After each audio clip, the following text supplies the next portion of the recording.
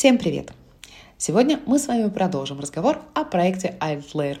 И этот подкаст будет не самым длинным, но тем не менее дико интересным и важным. Почему? Потому что сегодня мы с вами поговорим о тех, кто проголосовал и поверил в проект не просто словом, но и своими деньгами. Да, друзья, сегодня об инвесторах. Это важная составляющая, потому что это не просто «скажи мне, кто твой друг, и я скажу, кто ты», а «скажи мне, кто в тебя поверил деньгами».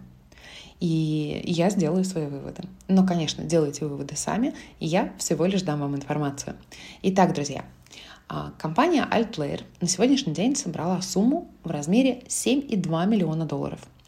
Фаундинг раунд был закрыт 4 июля 2022 года. Количество инвесторов, согласно платформе crunchbase.com, составляет 11 штук.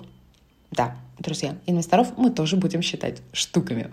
Так вот, из 11 инвесторов 3 занимают лидирующую позицию.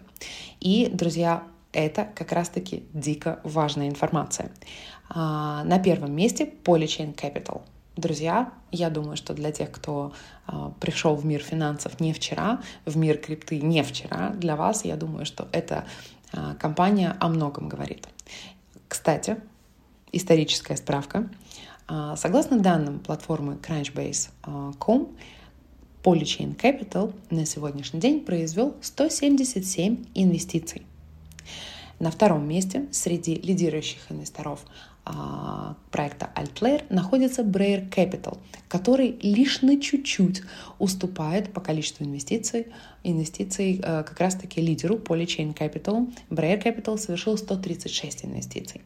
И на третьем месте находится проект Jump Crypto со своими 52 инвестициями в различные проекты.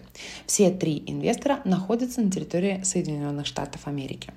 Помимо этих 3 лидеров есть еще 8 инвесторов. О том, кто они, как их зовут и сколько же они проинвестировали, об этом обо всем вы можете посмотреть как на платформе Crunchbase, так и поинтересоваться на страничке проекта.